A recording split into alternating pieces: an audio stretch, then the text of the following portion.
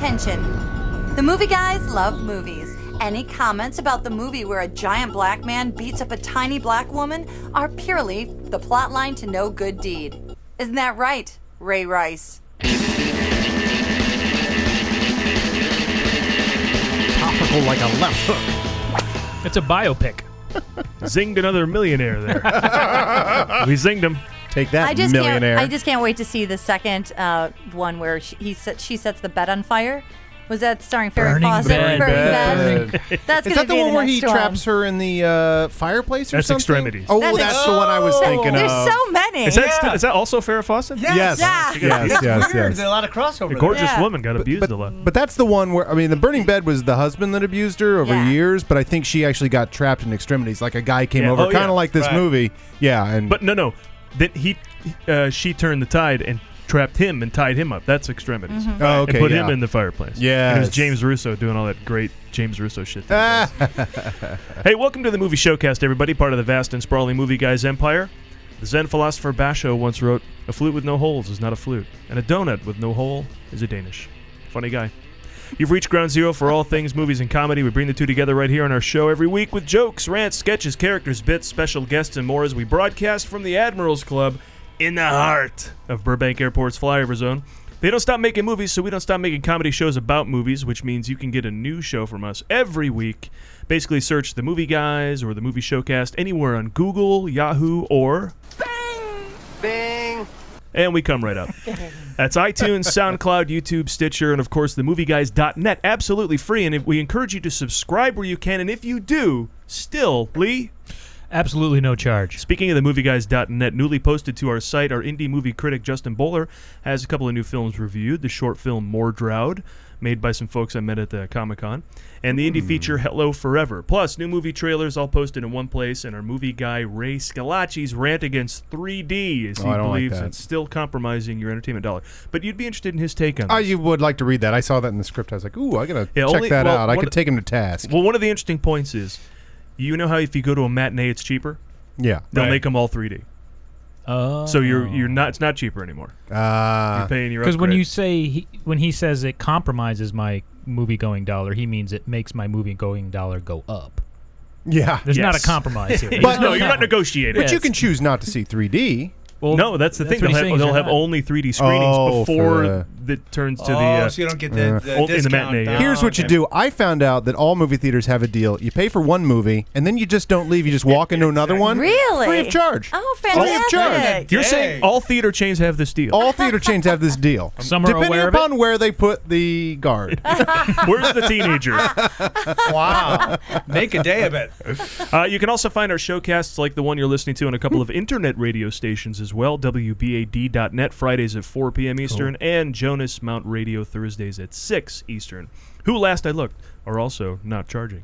Nice. I'm your host for the hardest working podcast on the airwaves, Paul Preston, here with Lee Caius, Adam Witt, and Karen Volpe. And now we're also joined this entire show by this week's guest. We think we're hardworking. This guy's appeared in a crap ton of movies like The Hangover, Transformers, and Evan Almighty, TV shows like Eagleheart. And chances are you've bought something recently because of a commercial that featured Pete Gardner. In his house. What about that movie Crap Ton? Did you do that movie Crap Ton? I know there was a crap ton of movies, but the actual movie. What a challenge. That was great. Nice to be here. Nice to have you, Crapton. Plus, we'll have Karen's birthdays. What did you see this week in an interview with a prisoner transfer security expert? You'll see how that ties into one of this week's features. I love that guy. Which we'll preview for you as ever. These big features coming up this weekend. First up, the most exciting movie this week about making women feel intimidated that wasn't shot in an elevator. No Good Deed.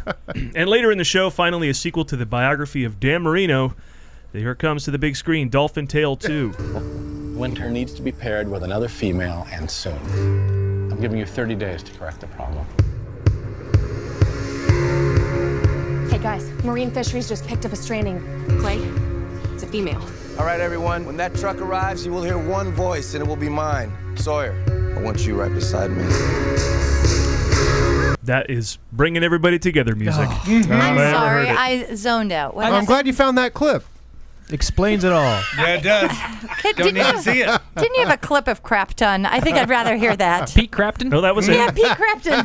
Pete Crapton. That was it. No, that was it. No. I unfortunately watched that trailer several times last No, night, and there are so many things wrong with it. First of all, both Harry Connick and Morgan Freeman, hope I'm not getting everything away there, play doctors.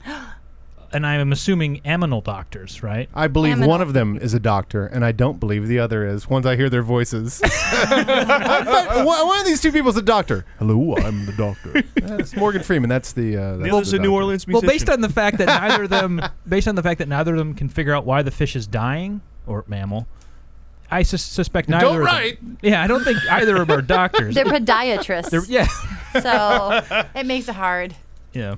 It's a little tiny dolphin. If you watch that trailer, you're seeing the whole movie. Maybe they're not hiding But what's anything. the beef? I don't see what the stakes are in that movie. It's just like, we got to get this dolphin a friend. Yeah. Yeah. That's it.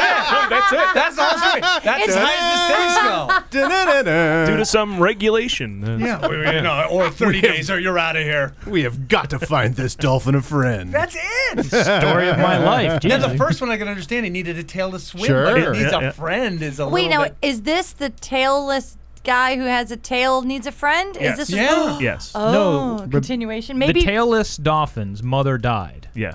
and then the tailless dolphin gets all bummed out and needs a friend. But doesn't he have a tail now? He does. Well, tell him to has a fake focus tail. on the positive. Yeah. Right? Yeah. You got a tail, There's no bitch. double entendre in this title. The other one was tail, right? Yeah. And this one should be a dolphin's, I don't know, what? I mean, it's mating, right? Well, But it's not. It's another female. Yeah, That's the other yeah. thing. That's It's what I not even found love. out. It's not even a love connection. That's what I found out late in my research of this movie. Yeah, I thought there was some Wait, dolphin wait. humping going on. I thought but they Yeah, were there's all not. waiting for the dolphins to fuck. yeah. Right, which you would think, And because then- then they're gonna have baby dolphins. But this is like a big dolphin and a baby dolphin, Yeah. which is creepy right there. that is so Celine Dion. Now, make out. Just like her and her Yeah. husband. Creepy. We need a Walter Matthau for these young, scrappy baseball playing kids. And then there's a line in there where Harry Connick Jr. yells, "You just can't throw two dolphins in the water together? You mean like the ocean?" Because I'm pretty sure that's how they do it all the time. But how do you guys think it's gonna go over with like SeaWorld and all the negative press is going with that? Better than Blackfish. Do you think people are just be like, it's just as bad? Yeah, I mean, because that was before when the tail thing came out. It was before all that happened. Yeah. I wonder. I mean, is this enough to turn off those people? I mean, there are people who are just outright pissed at SeaWorld all the time, like 24 but hours that's like a day. big Anyway. thing now. I thought it was like they were mad, but they're gonna get over it and buy No. tickets. No, I think they want it to never have fish. want it to is- close. is really their Want goal. it to close. Right? Yeah. I think That's they a really tough want one. That's tougher than changing a mascot, I think. Can heartwarming Or looking for a change their friend. minds? I went to one of those with the fish and the things. What was that? The aquarium you and I went to? Sealand? See We something. went to SeaWorld. Yeah. Okay, I didn't like it. It really bugged me. I'd be one of those people going, let them out. This is weird. It was weird. There are no more depressing places It's than sad. zoos. Yeah, Zoos that's are sad, like the but worst. this was worse than But zoos. you don't smell a whole lot of poo at SeaWorld, so it's like, nothing feels quite cooped up because you can't smell poo. Yeah. When you see that monkey just sitting in his own shit, and he's miserable, he's There's facing something- the wall. It's There's something great about that monkey because he can be in there alone doing his thing. But SeaWorld, there's always some trainer poking at him. I don't like that. Right. There's a lot of. I remember when I was at the Bronx Zoo back in the '80s, and a little girl kept teasing a tiger, and she kept putting her finger, and the tiger bit her finger. What? And it was just like, because it was like right there. It was just like there was a rail. Oh That was my the security. God. There was a rail, and then there was the thing, and she was leaning over and poking at the tiger, and he bit her, and she screamed. And I just remember laughing my ass off Right. because it was like, Dumbass. what did you think was going to happen? Oh, she deserved Parents? it. I know. And where are the parents? Oh my gosh, I was so protected from that. My parents didn't even take me to the zoo. Have you- They're like, you're not sticking your finger into the cage and provoking them. We're not even taking you. because that's what you would do. Oh, of course. Yeah. Have you ever taken your kid to the? Oh, sure. I mean, Yeah. you have to. You Yeah. have to see the monkeys and Yeah. see them do their thing. Yeah, and but did you take him throw to the poop. SeaWorld? Yep, we did that How'd too. that go? Oh, we loved it. Oh, really? Oh my God, we It loved is it. We got great. the blow up orca and everything. It was great. Well, here's the thing about SeaWorld. You were talking earlier before the show started about advancing in age. And I grew up in Northeast Ohio where we had the greatest roller coaster park in the world, Cedar Point, Oh, which yeah. I've has been just there, tons yeah. of Never roller been. coasters. And then later on in life, I moved to San Diego and lived right down the street from SeaWorld. Yeah. And kind of like a park where there's a lot of sitting and watching. Yeah. There is a lot of Let's go over here and sit down for an hour. And then let's go over here and sit down for an hour. Oh, I like this.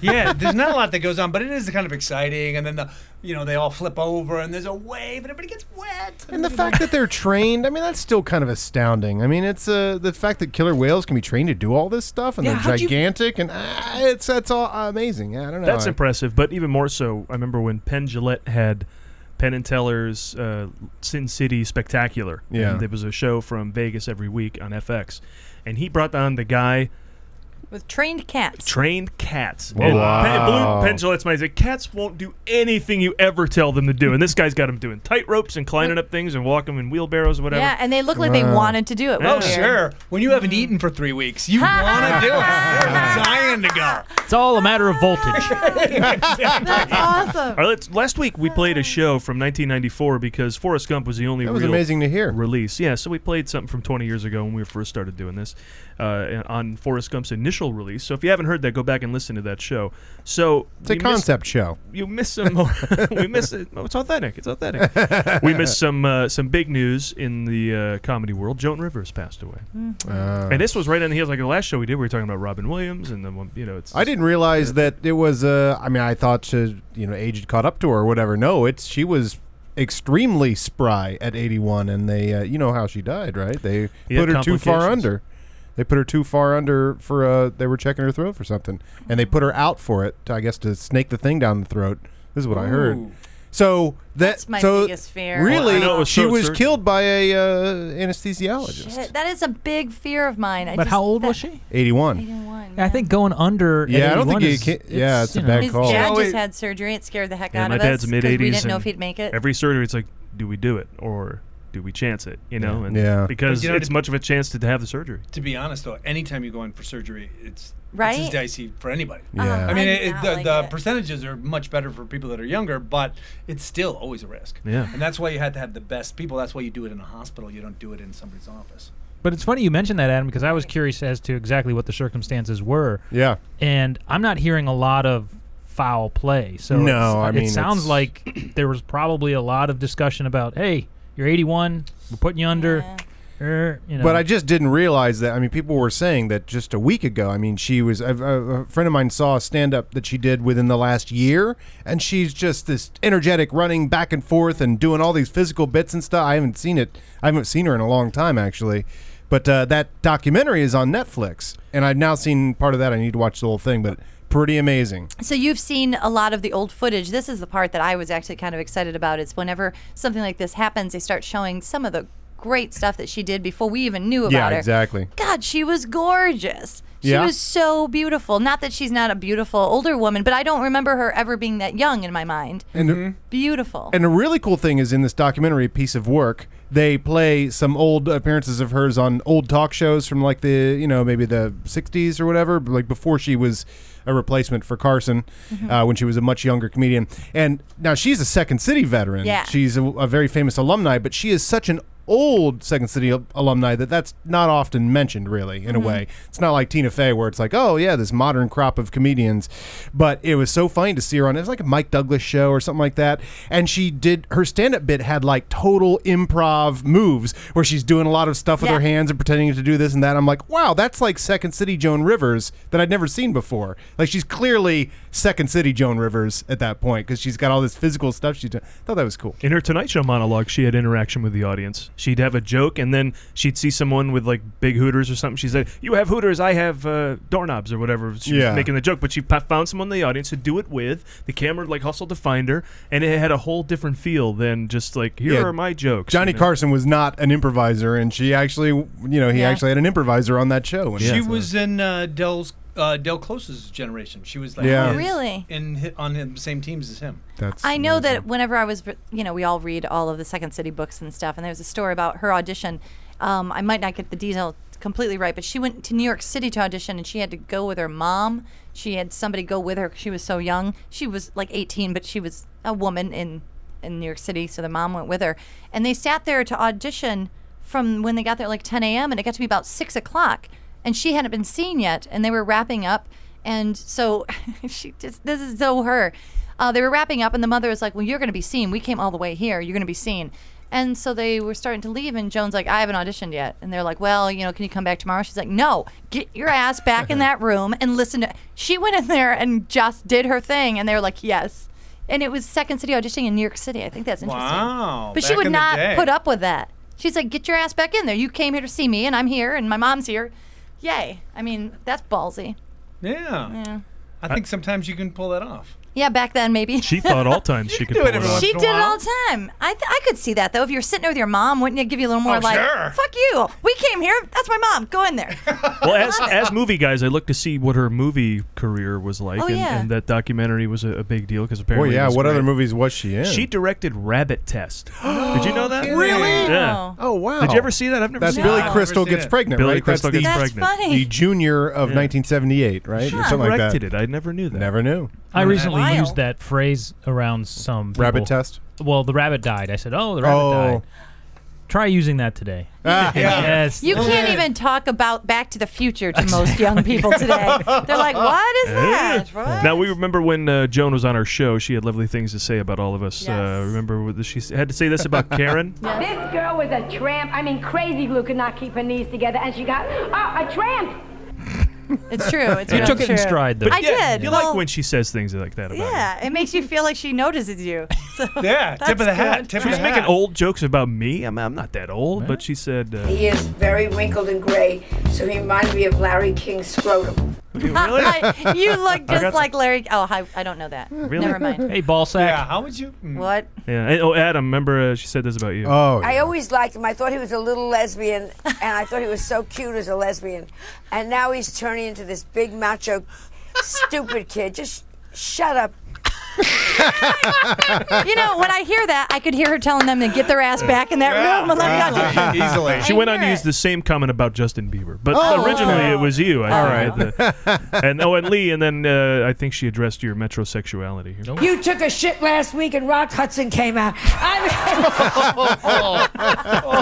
You know why that's funny? Because it's true. It is true. It's funny because it's true. Yeah. Kids, Rock Hudson was.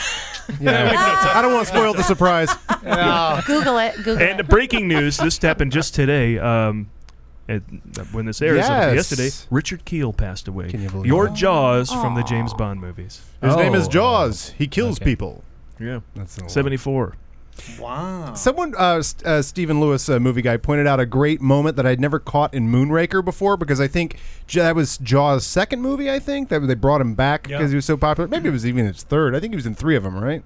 But anyway, it's a return appearance for Jaws, and the guy that's the big guy that's creating the space shuttles or whatever that's going to do the plot at the end. I forget what the bad guy's name in that one. Yeah. I believe it's The one I've forgotten the most. the bad guy's name should be Moonraker. That's It what should I thought it should be was. Carl Moonraker. Evil Dr. I honestly Moonraker. almost said that. Yeah, evil Dr. Moonraker, right? Yeah, no, the ship's called that. Why do but I anyway, think that? But I thought that because too. Goldfinger, and you get the bad guy's name. But there's a great moment where I didn't even realize that he's Bond kills one of his henchmen or something like that, or the henchman's taken out of it, and he gets on the phone and he says, I need someone to take down James Bond, or I think it's something like that, and then he goes, bring me your best man, and then there's a long pause, and he goes, well, certainly if you can get him, and then it cuts right to Jaws. Well, certainly if you can get him. I never caught that. Now, kids, Richard Kiel was in Happy Gilmore. I just want For real? Oh. Really? Wasn't he? Was the wait, Adam you Sandler? don't know? I saw that once. Yeah, he plays Richard Kiel's a huge guy. Yeah. Yes, and Yeah. he was in Happy Gilmore. Wasn't Happy Gilmore the golfing Adam Sandler? Yeah. That would make- He stands in a crowd, yells at him. But you can. What's sad? Baba Booey. What's kind of sad about that is you can see that he can already not walk at this stage. Yeah, he And so really? he's like leaning on Eddie Griffith or Rob Schneider or somebody like that to get him across the fairway. Yeah, he's kind of got the gigantism thing. He didn't look very good for the last 20 years. But I promise you, somebody's listening to this going, "Oh yeah, now I know that guy." But also for you kids out there listening, Bigfoot from the $6 Million Man. Oh, is that right? Yeah. Bigfoot it Now, is. is he related at all to Lurch? That guy? Because they No. almost looked similar. They had like Yeah. a similar Yeah, kind what of was that guy's strange. name? Ted Cassidy, right? So they're Oh, not wow. Really? They're not both Keels. Good one. So I'll give you that. Maybe they were cousins, Maybe Rest in Howard peace, Keel. Richard. Rest in like peace. third or second cousins. Yeah. He's gone, but the teeth live on. And he didn't direct any Billy Crystal comedies of any No, type not at that we all. know Okay. of.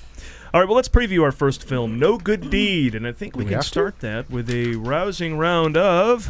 Guess what it's about? Oh, the title of the game says it all, and all we really know about this film is the title. So, Karen, guess what it's about. I think Good Deed is the name of a doggy, and he gets up on the couch when he shouldn't and is told, no good deed, bad dog. That's just silly. Lee?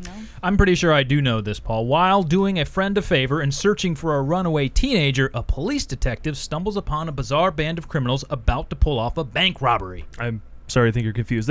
I see. That's 2002's No Good Deed. Oh. Same title. That's starring Mia Jovovich and Samuel L. Jackson. She was in other movies? Yeah, this No Right. Good Deed stars Idris Elba. Oh, any relation to Jessica Alba? Not at all. And I'm sure you're the first person ever to ask that, so congratulations. Adam? This No Good Deed is a story of an escaped convict that shows up on the doorstep of an unsuspecting Atlanta housewife. You are a dumb hoe. Shut up. You don't want to mess with the I think she Atlanta can handle Housewives. it, yeah. All right, that's it. Adam, you win this round, so let's you and I talk about Ooh, it. I Here we won. go. Yeah. You get to talk about I this get to movie. talk about this movie. That's Sorry. your prize? What a prize. No Good Deed, adapted from the phrase No Good Deed Goes Unpunished, stars Idris Elba, one of the most imposing actors in cinema, with the name of a guy you might see serving you coffee at a poetry slam. Idris plays Creepy Stalkerton, a guy with an eye for the ladies, one might say, on a witness stand. But Creepy escapes during a prison transfer from the same airtight company that arranged the prison transfers of Richard Kimball and Nicolas Cage, and he finds himself free. But he soon runs into a little car trouble, and by that we mean he runs into a tree. And not one to waste an opportunity to terrorize women, he soon sets his sights on a character played by Taraji P. Henson, who is home alone for the evening with her 2 children. Knock, knock. Who's there? Idris Elba.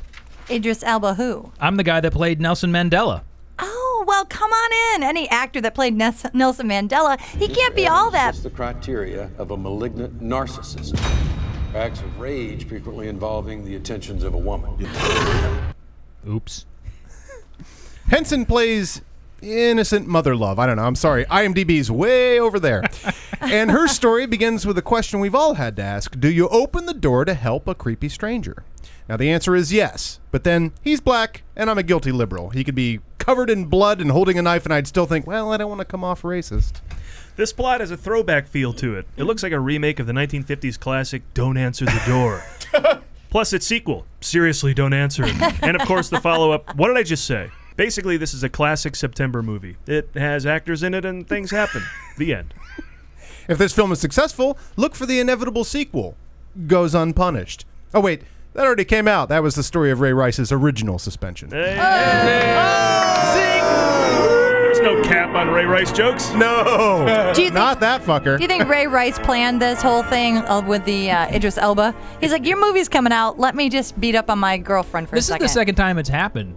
Ray Rice and this movie, and then Let's Be Cops and Ferguson. That's right. I think Hollywood's up to something. Tie-in, life tie-in. It's imitating art. Right? Because it's easier to get placement of your story on the news and cheaper, It's cheaper. than to get Yeah. a commercial. If in it's run prime as time. editorial, you don't have to buy You don't ad have time. to buy ad time. Real life requires no advertising. budget. Exactly. Yeah. I'm sold on this because of the actors. I do too. It looks Idris Elba, fantastic. Taraji P. Henson. Mhm. If The you don't trailer- remember her, she was in a number of Tyler Perry films, and also Which is why you don't remember her. fantastic and Oscar nominated in The Curious Case of Benjamin Button, which was otherwise to me a okay film that she's fantastic. in. She is. She Yeah. really stood out when I watched that. I remember thinking, and she's Queenie, right? The mother. Yeah. Is she in Think Like a Man? I just Yep. watched a bunch of. She's in Think Like a Man and Think Like a Man 2. Think Like a Man as well. But she's very talented. She's really good, and he's excellent. Have you ever seen Luther? No, I told I'm supposed to see it. Man, there's just way too many Yeah. good TV shows. Oh, he's good. He's really good. It'd be interesting to see what this does, though, because it doesn't seem. I don't know. It'd be interesting to see, because this seems like such an obvious story, and I feel like we've seen it all just from the trailer. Yeah. So it'd be Well, interesting. but I think there's going to be. I mean, they show that shot in there where, like, I mean, she answers the door and all this stuff, and then of course, cut to he's inside the apartment, and you realize. That's a pretty big jump. The trailer's not going to cover everything, Right. But he's taking a shower in the Yeah, so shower. something must have Can you gone right. imagine I could just tell this is going to be like this wind up of like. he's not going to just run in and try and kill her. He's just going to be there, and there's nothing she can do about it. And all the cell phone towers have gone out. I mean, that's got to happen. Well, that has to happen. How do they explain the fact? Hanging out? Well, how do they explain the fact that he needs her phone because he doesn't have one in this day and age? Right, that's what I thought too. That was the first thing about. I would love to wonder how they do that. Well, because he's an ex. He just got in a car accident, so maybe it flew out the window. I don't have an ex-con. But there's a great scene. Well, in the he wouldn't have had one because he was in prison. Yeah, but she didn't know But she's that. got to question that. Yeah. Like, wait, no iPhone? You're a prisoner. I do think that from a woman's point of view, that is a tricky situation to be in because she does technically everything right as far as we can tell in the trailer. She goes to the door, she checks and she sees that there's someone alone and she doesn't know him. And she keeps the door kind of closed and says, "Can I help you?" And she doesn't just say, "Come on in." She says, "I'll go get the phone, stay here." She shuts the door. The whole time he's checking it out to see if he's going to attack her. She leaves the door open though. Oh, when did she she? goes to get the kid. Oh, that's not good. She just leaves it like this. Nah. Much open. It's like, I don't know. I might as well come in. I mean, I thought she had the chain thingy up. And do we ever get the sense that he actually attacks her? I don't Because maybe he just like hangs out and orders pizza. Well, I think that's a large amount of the suspense Dude, is that'd be like frightening. doesn't leave. coiling spring, like coiled spring. Like, when is this going to explode? Here's the worst part. He's super hot. So you're like, there's a creepy dude in my house. But he's super hot. He is like big and now he's mythic. watching cable. And he's taking a shower. What do I do? Yeah, there was talk of him as James Bond if you were going to do the whole, sort of. Yeah, go with every sort of nationality. That would be okay. Since they've gone the nationalities of British, Irish, And Italian? Australian, Welsh, Yeah. and Scottish. 50 Shades of Pale. There's a great scene or a great moment in the trailer that, for me, just reeks of the sister would do this, but a white woman would never do this. So she catches him on the bed with her daughter, and she sees the gun, and that's her first clue that something's going wrong, I guess, other than that he's snuck in the house maybe. But she doesn't, like, try to diffuse the situation. She just goes right at him. She's like, put head down! That's a good. You know what? That's a good point because I probably would pretend that you didn't that see I didn't see the gun, Yeah. so that we could just be like, "Oh, no big deal," because I wouldn't want to go there yet. She went I right would there, game still on. be planning my attack and be Yeah. like, "Let's be friends. Maybe he won't kill me." Yeah, again, I told you. He's got a gun. Well, he how might are you think gonna- I'm like, funny. Put him down. No. Boom. Yeah, that's right.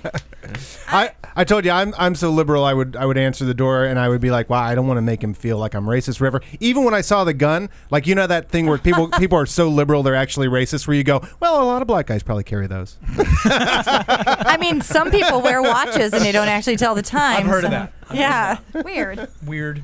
I'm not too sure about this movie though. You said you were excited, Pete, for it. No, Paul? I'm on the fence. I think the talent is really awesome, but I'm not sure about the story. I think the talent is awesome, but it's misplaced because I'm not ready to root against Idris Elba. Yeah, I don't like that he has to be a bad guy. Maybe he's not really a bad guy. See that? So, we that don't really know. might happen because we like him. And Maybe there's a he protects tall her. drink of dark chocolate that leaves at the beginning of the trailer. He's cute, we can too. only assume he's coming back to put a whooping on, right? Or maybe a three-way. That Ooh. lucky woman. In Luther, he's got shades of bad as well. Right, and that's from what what I- I've seen of Does Luther, he? he's got a lot of, and I like that he played that. I like that. It's only when Mel Gibson became an actual bad guy do we get him as bad guys in movies. But I like that Idris will play a bad guy. Yep. And we don't know because the story could be that he protects her at some point because it Wait seems like a- it's so set up that Oh, he's going that's to attack her, interesting. but maybe he's going to end up protecting her from somebody else because he's such a bad guy that he can handle himself. Mm-hmm. I mean, Let you them never fight. know. Pete, are you suggesting that we should see the movie to find Wait a out? Yeah, I say so. Wait a minute. Come on. We just preview Yeah. movies We don't here. see them. One last thing. Slow your roll there, Pete.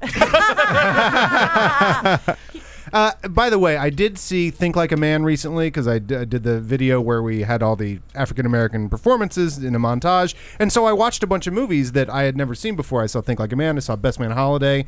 And Think Like a Man is the weirdest movie because it's okay because it's got a really good cast and everything and they all kind of sell it and everything.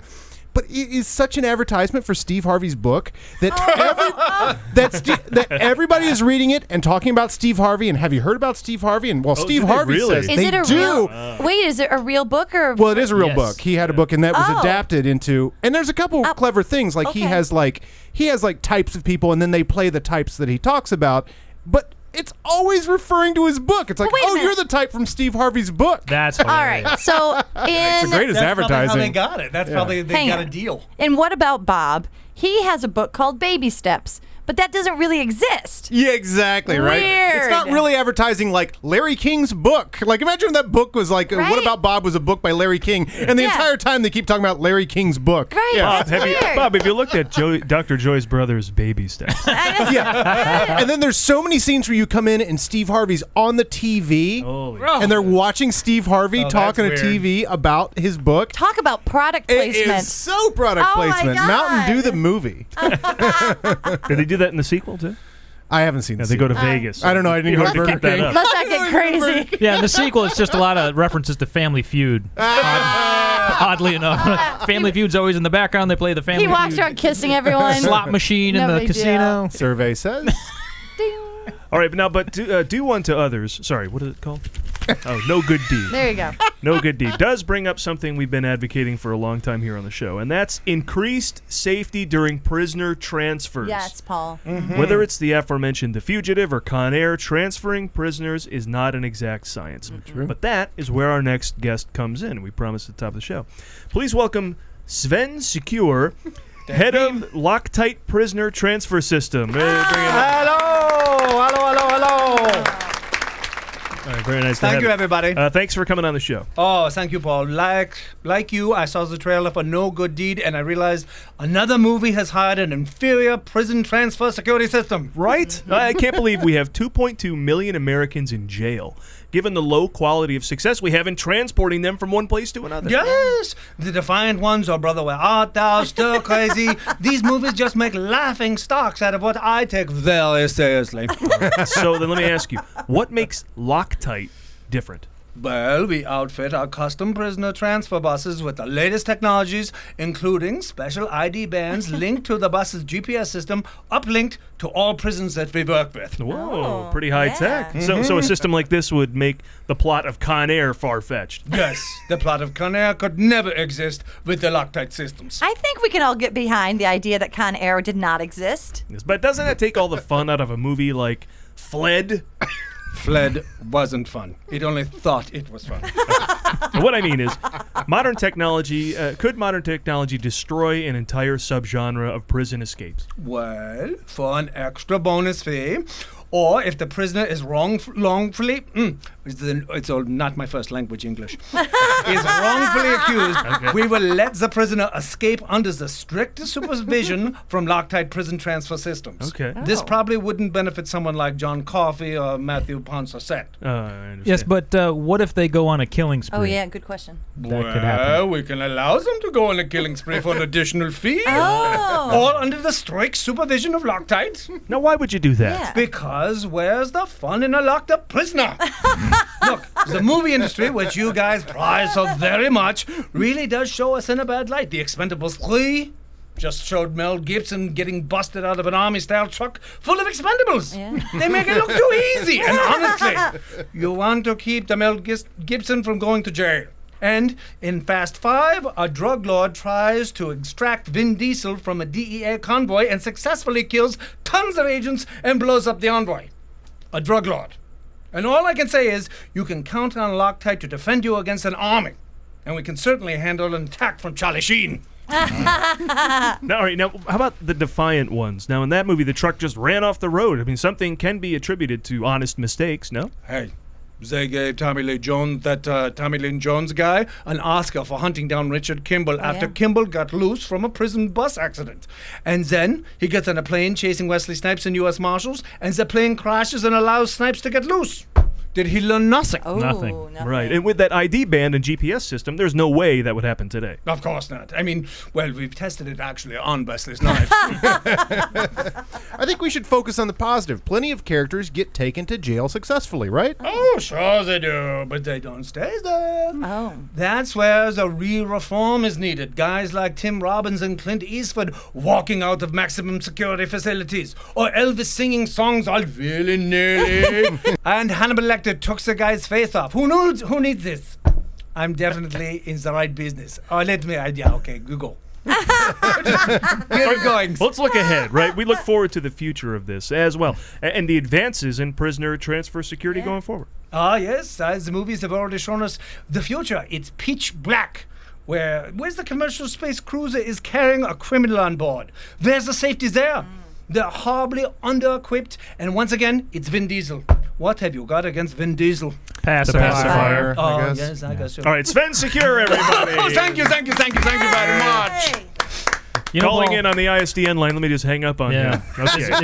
Is he gone? Sorry I didn't let you get any word in Because there, I don't Pete. want to. Oh, yeah, that was so weird. I know. To be honest with you, I don't think accent was his first language.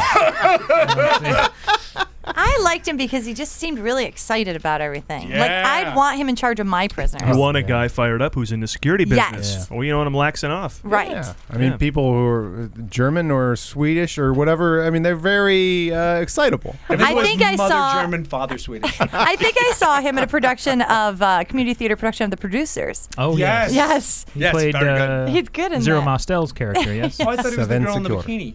Yes, he's Ula. Ula. Yeah.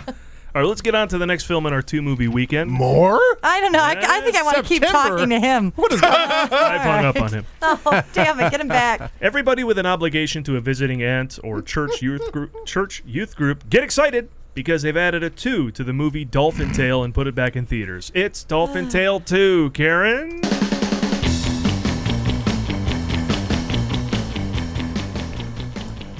When we last left Winter, the dolphin from Dolphin Tale, she was warming the hearts of Americans with her struggle to adapt the prosthetic tail in the previous tale.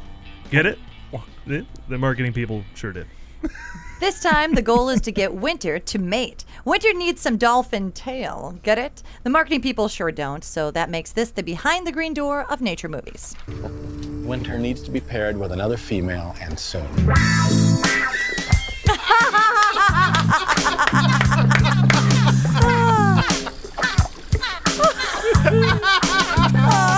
Oh, that was worth it. I love the water. That's sexy. Can you keep that going? Yeah, just underneath all the I whole got. thing. It's a heartwarming story about nature, family, and relationships that has all the critics calling it in theaters this week. The mate for Winter will actually fulfill USDA requirements sent down by the government. The dolphins need companions. The USDA? Mm-hmm. The guys who put minimum requirements on food? What does the Department of Agriculture care about any of this? Actually, this USDA is the United States Dolphin Association, a collection of professional dolphins who lobby Congress to get more fair treatment for their species in movies and TV. That makes sense. This movie is written and directed by and co-stars Charles Martin Smith, who you might know from Toad, from American Graffiti, or the guy from The Untouchables, who's not Kevin Costner, Sean Connery, or Andy Garcia. Good idea. This is a movie that captures that all later. the thrills and excitements of a SeaWorld dolphin show. Hi guys, welcome to Clearwater Marine Aquarium. How's everybody doing today? Looks like Winter's being extra playful today. This is why nobody has ever been to a dolphin show and thought to themselves, you know, this would make a great movie. Nobody except, of course, Charles Martin Smith. And we can expect other Charles Martin Smith movies based on boring presentations, such as a Universal Tram Tour, the Vacuum Cleaner Sales Seminar, and Timeshare Vacation Package Pitch, the movie. The sequel brings back the entire cast of the original, reminding America for the second time in 3 years that none of them have quit acting. Say, do you like a lot of smiling and nodding in your movies? Well, then you're in for a treat, because this saccharine sequel stars Ashley Judd, who returns to give the movie that late 90s vibe. See, no talking. Isn't he good? Nice! She's into nice. I would call her character knowing. Wherever she is, she's just kind of She knowing. knows all over that Knowing trailer. smiles, knowing glances. God. Oh, and Harry Connick Jr. returns as the choice they went with when Dennis Quaid and Tim Daly had other obligations. And Morgan Freeman is back to say lines from the script. But no matter what he says, it always sounds like he's waxing philosophic. It's hard to even coax her out to eat. You ever try bacon? Works with my cat. It's deep, man. Wait, Ashley Judd and Morgan Freeman together again and no murder mystery? Ooh. The aquatic mammals are adorable. The trainers are charming. This is a real family film. So expect a lot of this. That's them. Ugh. You know, studies have shown that dolphins actually rape one another. Jesus. Seriously, this movie has everything you'd expect from a Blu-ray. It's got real quality picture and sound, and it's guaranteed not to skip, we think. It's going to be a huge hit in SUVs across America. I'm going to be at a red light behind some SUV full of little kids, and I'm going to be watching Dolphin Tale 2. Dolphin Tale 2, because Winter's Tale and A Winter's Tale were taken. Will these dolphins fuck? We'll see. Or someone will. And if it doesn't go well, you can expect Dolphin Tale 3, The Tuna Factory. Now playing in Japan. Now, I think we should have discussed this. Nice, Paul. We should have had Pete on earlier and discussed this, because now I think we learned that this is just a lesbian encounter. Yeah. It's another female. It's another girl. Female and female. Which makes it even hotter. They can still fuck. They're going to fuck, and it's going to be even sexier. But it's a little baby dolphin. Oh, yeah, you're right. That is great. With rape. With rape. No. Oh, I don't know. I was doing some, I don't want to give anything away, but I was doing some research on something that's going to happen later in the show. And what could it be? What could it be? What could it What be? could I be doing? And I learned that Flipper's the reason birthday. the reason that they have to say, they have, this is, I guess it's a big deal that they want to help save the dolphin that they put the fin on, is because there's only so much money that the Aquatic Society of America can spend, and so normally they just kill any of the animals that don't have a chance. Yeah. Because why bother? There's so many that they need to like find homes for and stuff. That's horrifying. I know. Find homes for. Well, because we they have wash these sea off. lions. Would you mind? Just keep them in the bathtub. They'll be fine. I guess they're in, like, they don't have their mom anymore, and they find them in the wild, and they need help, and so they grab them. But this one didn't have a tail, so they're like, well, let it die. And everybody's like, no. Those dolphins having a chicken run style escape, that's the movie I want to see. I do too. They find that out. No, they just kill you. They what? And it's even trickier because they can't breathe on land, so it'd have to be really clever. The Sharknado guys could do great guns with a fleet of dolphins, couldn't they? Like, sure. They'd attach like super sci-fi guns on them, not just the tail, but also. Do you guys remember the movie from the 70s, The Day of the Dolphin? I've heard of that. George C. Is that Scott when they turn them into bombs? Turns them into. They have bombs on their back, and he trains them to go out. Based and on like a blow real up. thing. Yeah. They would have him blow up. Did they blow up a boat? Dr. Evil, I think. Somebody's under. Wait a minute. Did they train them to take the thing off their back? No. Yeah, it is. It's a mine. It's a mine that's on their back. all right. Oh, they don't just blow up like a suicide dolphin? It sticks to the thing. But I think that there is a suicide aspect to it, because at the end, the thing I remember is the dolphins are talking to George C. Scott, and he decides he doesn't want them to go, and they're like, Pa loves Pa. Like they start to talk back and forth. I'd love to hear George C. Scott talk to a dolphin. He's talking to the dolphin, and he's like, what? Come on, just get out there. Oh my God. Look, I know you're all lovable. But I need you to get out there and kill me some commies. Can you imagine the shift? He had just won the Oscar for Patton, and then he was doing a dolphin It's movie. just like Snow Dogs. It's it the is. same. Yeah, that is back when you just took the next thing. You didn't go, well, my career should now go in this direction. You just did the next thing, and we're happy that it was coming. That explains a lot of the work I've been in. Yeah, it's gonna be a movie. Yes, I'll do it. Know that should you win an award, you don't have to change that ethic at all. Good, thank you. You and George C. Scott. Oh, well, that's good company. All right, let's get to know our guest a little more. A staple of the Second City stages and touring company in Chicago when many of us were living there. And here in Los Angeles, he's put together quite a resume, appearing in the movies we mentioned before, plus Fun with Dick and Jane, Project X, as well as appearances on a horde of TV shows, Psych, Workaholics, The Middle, with the great Neil Flynn, and more. Pete Gardner is. We were welcoming him again, and he's been here the whole time, but this is a segment devoted to Pete. So. Whoa, that sounds nice. We're going to stare at Pete. Wow. Okay, everyone just stare at Pete. Let's look at Pete.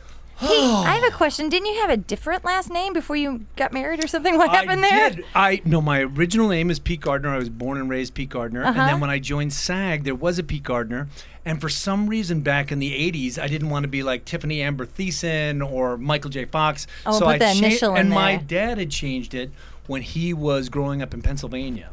He changed it from Paul Zaradnik to Paul Gardner, which is the English translation. So if you were ever in Czechoslovakia and you needed a gardener, you'd go look for the Zaradnik. Oh, that's and cool. So my dad had passed away when I was 13, when I was a kid, and so there was part of me that wanted to, kind of throw it back to the family and have the original name. But oh my God, no one can say 10-letter name that you weren't born with is like impossible. And nobody pronounced that right at all forever. And then, but the thing was, for years, when I was in Chicago, half the time I was Pete Gardner, and then the other half of the time I was Pete Zaradnik. And then when I moved to L.A., I was Pete Zaradnik when I first got here, and then I was like, can I change it back? Because my wife and my son were the Gardners, and I was Pete Zaradnik. So it was like, what's the deal? Are they from another marriage? Right. So I was like, let's just, and I had been, years I would stare up at the ceiling and be like, I should do it. No, it's fine. No, you're already established. Don't do it. And then I just went to SAG and I was like, can I change it back? They're like, yeah, sure. Why not? And I was like, you're kidding me. So the other Pete Gardner just didn't do anything, so they just forget him? The other Pete Gardner went crazy. Oh, and what was really weird is that I met somebody that knew him one time at an audition. They're like, "You're not Pete Gardner," and I was like, "No, I'm pretty sure I am." And they're like, "No, he went crazy," and they're like, "He was an improv guy, and he was a comedy guy." So he was like, you. He was like, so I was like, maybe I have that in my it's gonna come full circle or something. Durden. I'm not really sure. There's a thing. I love me some Oprah, and there was a whole thing that Oprah had on her show one time where she had all the women in the audience stand up and say their name. And it was a whole, we speak their name, say your name. And it's easy for men to say your name because your name is Paul Preston. But for women, you're just kind of like, well, at what point in my life do you mean? Because I don't know if my name's Karen Volpe or Karen Preston. And it's a weird thing you have to come to terms with.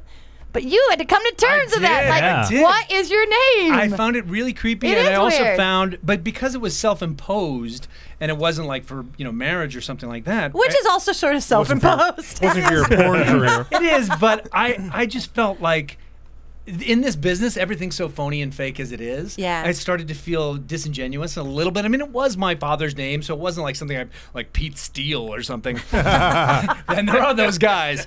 But I just decided to change it back, and I was actually really happy that I was able to get my real name back. Yeah. Just Well, I would just myself. like to go on record as saying, change your name is really fucked up, Pete. So whatever. It is. His name is Bart Lee Caius. I changed my first. I decided to go by a different first name. Well, that's great. Like 3 years ago. I think whatever floats your boat is totally fine. But I just remember, Zaradnik was just such a Pete Gardner stuck, right? So what happened with me is I changed my first name to my middle name, and honestly, we discussed this last week. Outside of this room, it really hasn't caught up. We're the only ones that We're the call only Lee. ones that have stuck with it. Because I've had a couple career changes or job changes where I had to keep my original first name or my first name because I can't send the resume in and do all that networking as the other guy. Right. So it's just on this show. Yeah, it's just on this show. If you see me on the street, and a say hi to comedy Bart. show where honestly Bart is a funnier name. Yeah, Bart is pretty It's great. the one place he went with a serious name. I'm regretting it every day. See, but that's what I did. I felt like after a while, I was just like, I just feel like it's hard, and I have. But the only thing is that it's also unique.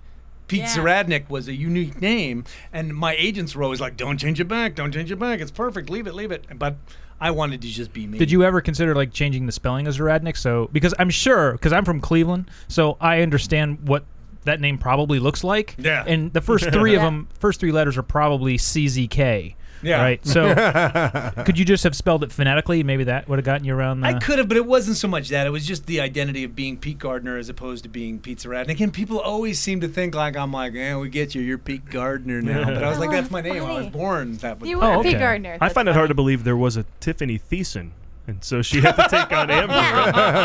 Now the story So many of those. But the story I heard about Michael J. Fox isn't that there was another Michael Fox, but that he wanted to go by his initial name, which was Michael Andrew or Michael Adam or Michael something, and he didn't want to go with Michael A. Fox. Right. So he just changed it to J. That was the story I've heard. And he picked J as an homage to Michael J. Pollard, from what I've heard. Oh, okay. Really? Yeah. I didn't know that. So from Little Foss and Big Halsey. I more probably you didn't name know. the most popular one. But there is a Karen Johnson, isn't that right? Whoopi Goldberg. Now that's a boring name. Isn't it? Karen Johnson? Isn't it Karen Johnson? Or That's something like like so that? plain, right? Yeah. Karen's a great name. Well, Karen's a good name, but Whoopi Goldberg is a lot more unique than Karen Johnson. That's a great name. Stick with Volpe. It's fine. Volpe. Karen Volpe. Did you take Preston? I demanded legally. You did? I have all 3. I can do whatever I want with them. Is that your middle name now? Yeah, Preston? right? I just took them all. Make it your I'm own. like, let's just do this thing. Mix and match. I like it because when I go to the doctor's office, they always call me Kelly Preston because I'm Karen Preston at the doctor's office. So that's fun because you see a lot of people's heads flip around. And I'm like, no, it's Karen Preston. That's okay. Yeah.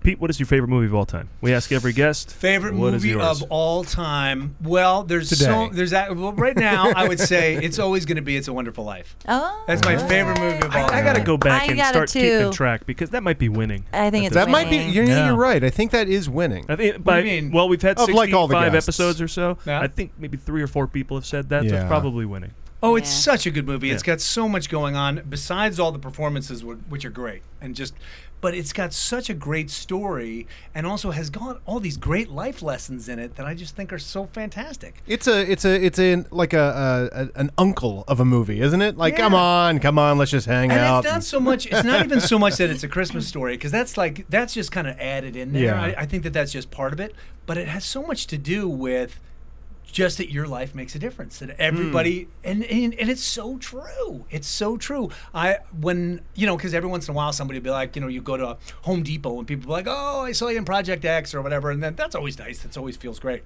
But the thing that has really made a difference is the people that I taught improv to back in Chicago or here in Los Angeles.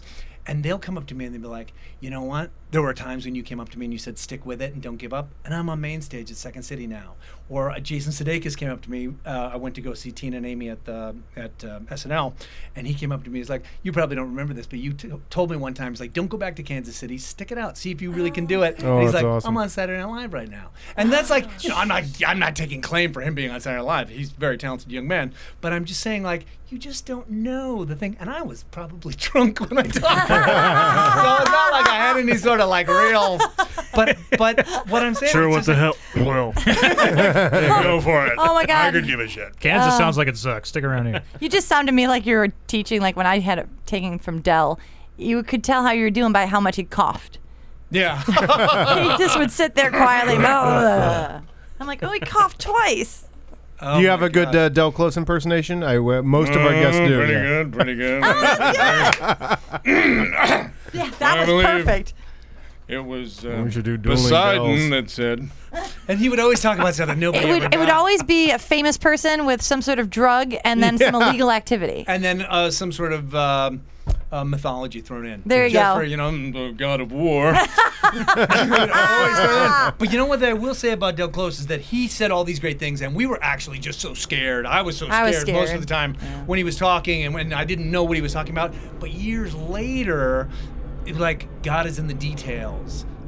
All those kind of things. I was like, oh, yeah, it's all about the details. It's all about taking your time. It's all about specificity. And I was like, oh, these are such great gifts. This is great stuff. But at the time, I was just like, oh, he just hope he doesn't look at me. He would, and then sometimes he'd really rip people apart, and it was tough. It was a tough room. But then he got nicer and nicer, and I'll never forget I did a play with Del.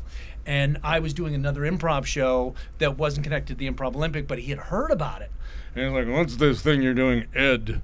And I was talking about it, and I was like, wow, I can't believe I'm having a conversation with Del. Because I tried to talk to him one time, and I went over to him, and he backed up into a corner, and then he couldn't get out, and he didn't care what I had to say. He just wanted out of that room.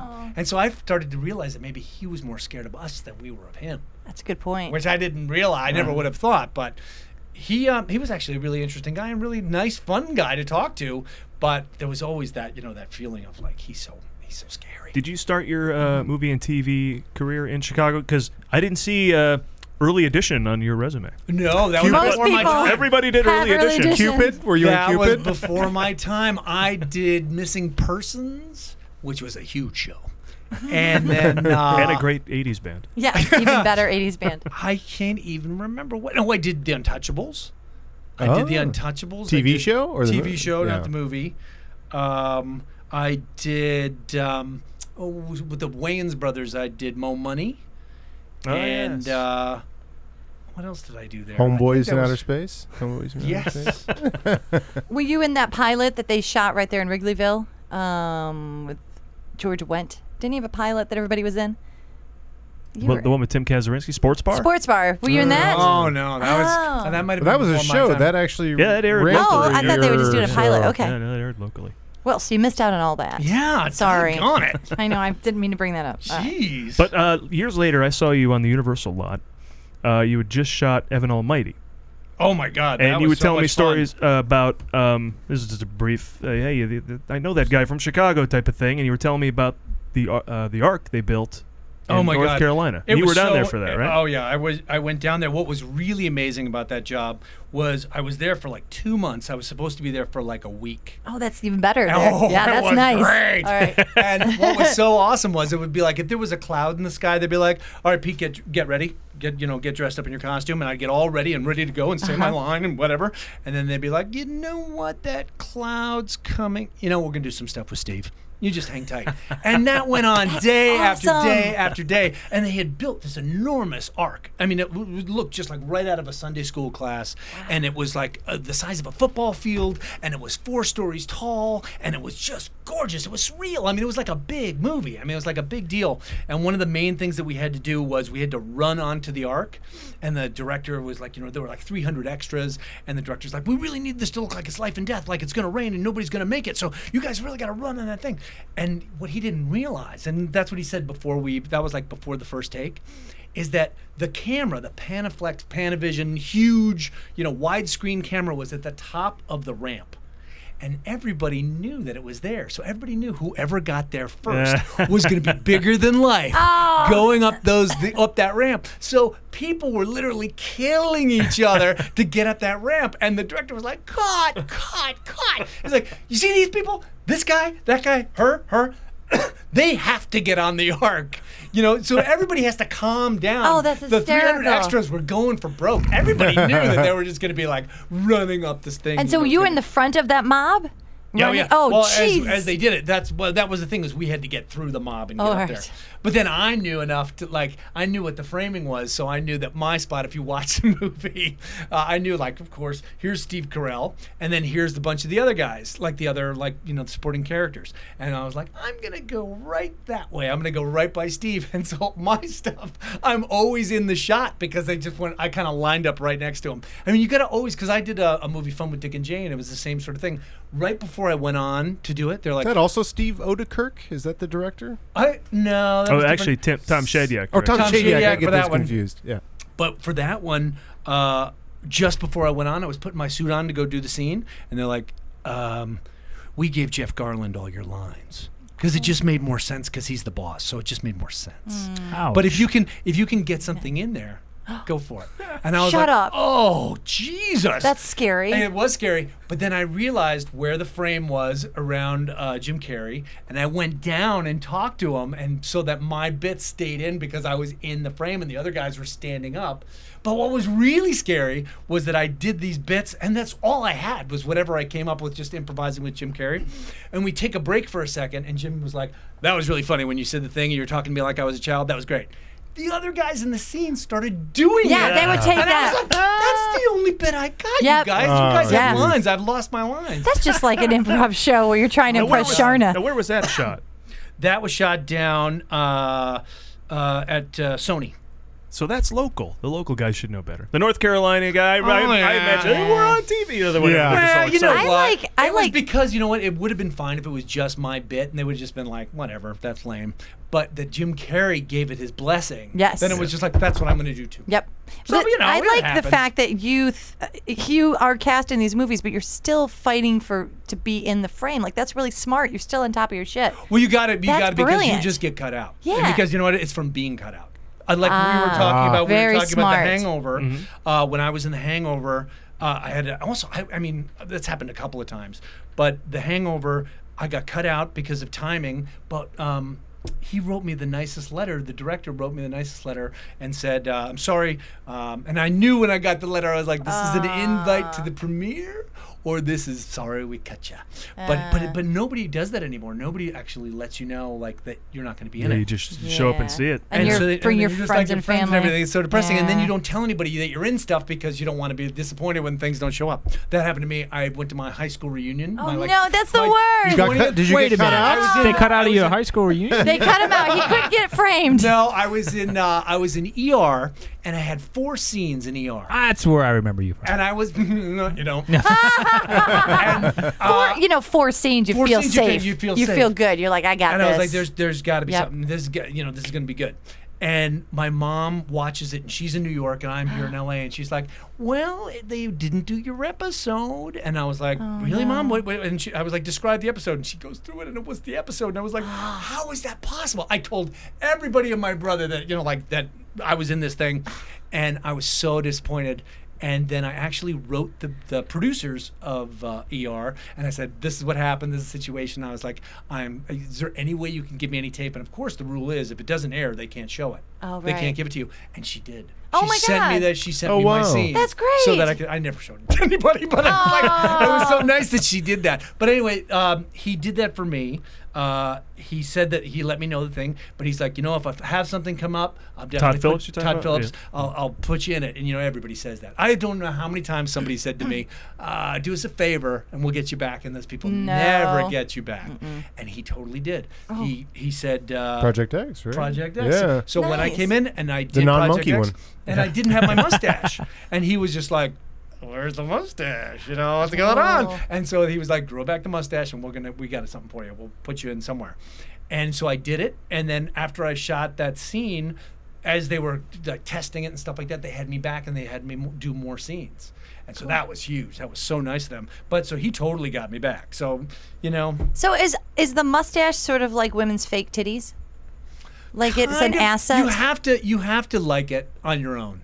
I don't think that you can like it. You can't do it for somebody else. Like if you feel like, I got the mustache, because I see a lot of people have done that. Right, it's very and hipster doesn't- now. But I mean, no, they've moved on to the beard. That mustache that's true. is totally Yeah, it's passe true. now. Yeah. But I really like it because my dad had a mustache, my brother had a mustache, my cousins had a mustache, my grandfather had a mustache. There were a lot of mustaches, and then Bill Murray had a mustache for a long time when he was on SNL. Yeah. And Gene Hackman. And Dabney Coleman. No one one of can my think that favorites. you work at Disney, so that's good. They're not like, he's a ride operator. It totally knocks you out. But you know what? It knocks me out of things that I don't want to do anyway. Right. Like the stuff where you stare into the camera and be like, depends. It's whatever. Yeah, because you don't have to look do that kind of. stuff. You're such a sweet-looking guy that adding the mustache makes me think that you might be doing porn on the weekends. On the side. Yeah. And who says I'm not? Yeah. Right? It adds that mischievous quality that I'm like, what is he up to? Should I not let him near my children? And what's You funny know? though, I have not played. I just recently did a friend's webisode,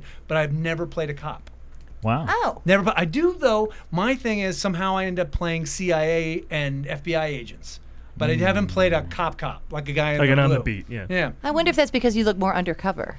I don't know. Well, to answer your question, Yes, sir. Karen, it's not like fake tits because sometimes I don't even notice the mustache. Thank you, Lee. Wait, speaking of directors, now I Yes. said you were in Transformers, and you were in kind of an iconic scene from that. Oh, my when God. the Which Transformer one? comes out of the pool and the little kid is there. Oh, The sure. little kid is Oh, you're dead. the dad. The dad there, but you know what was really funny? that's pretty cool. Is that Michael Bay. Michael Bay stories. is Michael Bay stories. really- Yeah. Well, everybody's walking around on eggshells. Like everybody's really nervous, and you can see there's like a hush. And Even on the first one, huh? So, Because at any just as a- moment, he could be happy. What were you going to say, Lee? No, I was gonna ask. That's just the natural state of being on the set. scary. Right, but Is that true?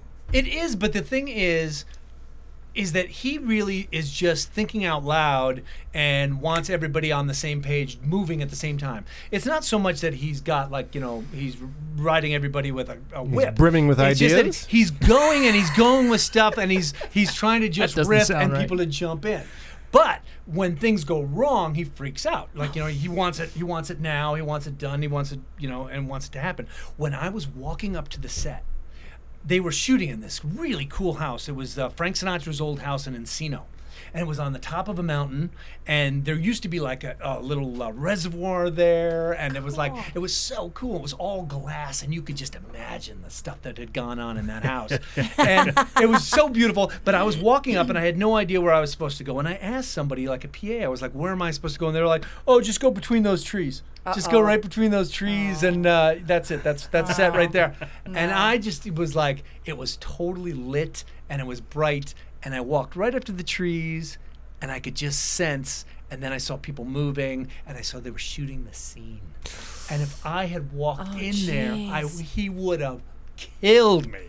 And so I just walked around, I came around, but I was like, oh man, you just gotta know. Because it was like a guy on set. You thought he would be like, yeah, just go right through there. You'll be fine. You know, that was a follow total the setup. cables. He was setting you up, man. Oh my God. He wanted your part. That guy was like, Somebody's going down tonight. watch this. He's Might as going to well get be killed. you. This idiot's going to walk onto the set. Oh my God. I'm always nervous about stuff like that because I've done a lot of theater and not a lot of film and TV, and I'm always like, oh God, would I be nervous on the set? Apparently, people are nervous on the set even when they've had experience. Oh sure. So it's not weird to be nervous. No. Oh, that feels good. I think everybody's nervous. Because you know what, there's a lot of factors. I was just working just recently, like last week, on a new show called The Brink with Tim Robbins and Jack Black and John Larroquette and all these great people. And cool. so like there's a lot of tension, like, you know, like, because also it's all heavy hitters and whatever. But I find that the people that you're playing with, you know, they're there for you. I mean, like I don't know, I was expecting John Larroquette to be kind of scary, but he's actually like sweetheart. Jack Black, the nicest guy in the world and hilarious. But the people that scare me are the people that are off in Video Village, that are watching in Video Village, and they're like, this guy isn't funny. Arms folded. Or like, I don't judging. like it. Judge. Because that's really their job. That's their job. But what's interesting is that only unless it's like something like off the charts, where they'll come up and be like, that was pretty funny. Or they 9 times out of 10 is like, they were expecting it to be funny, so they're like, we're moving on. They don't even say anything. See, that's hard for a comedian. You want to hear that laughter. You want them to acknowledge it. Absolutely. Or Damn. just The kiss so of you know. death is, that was funny.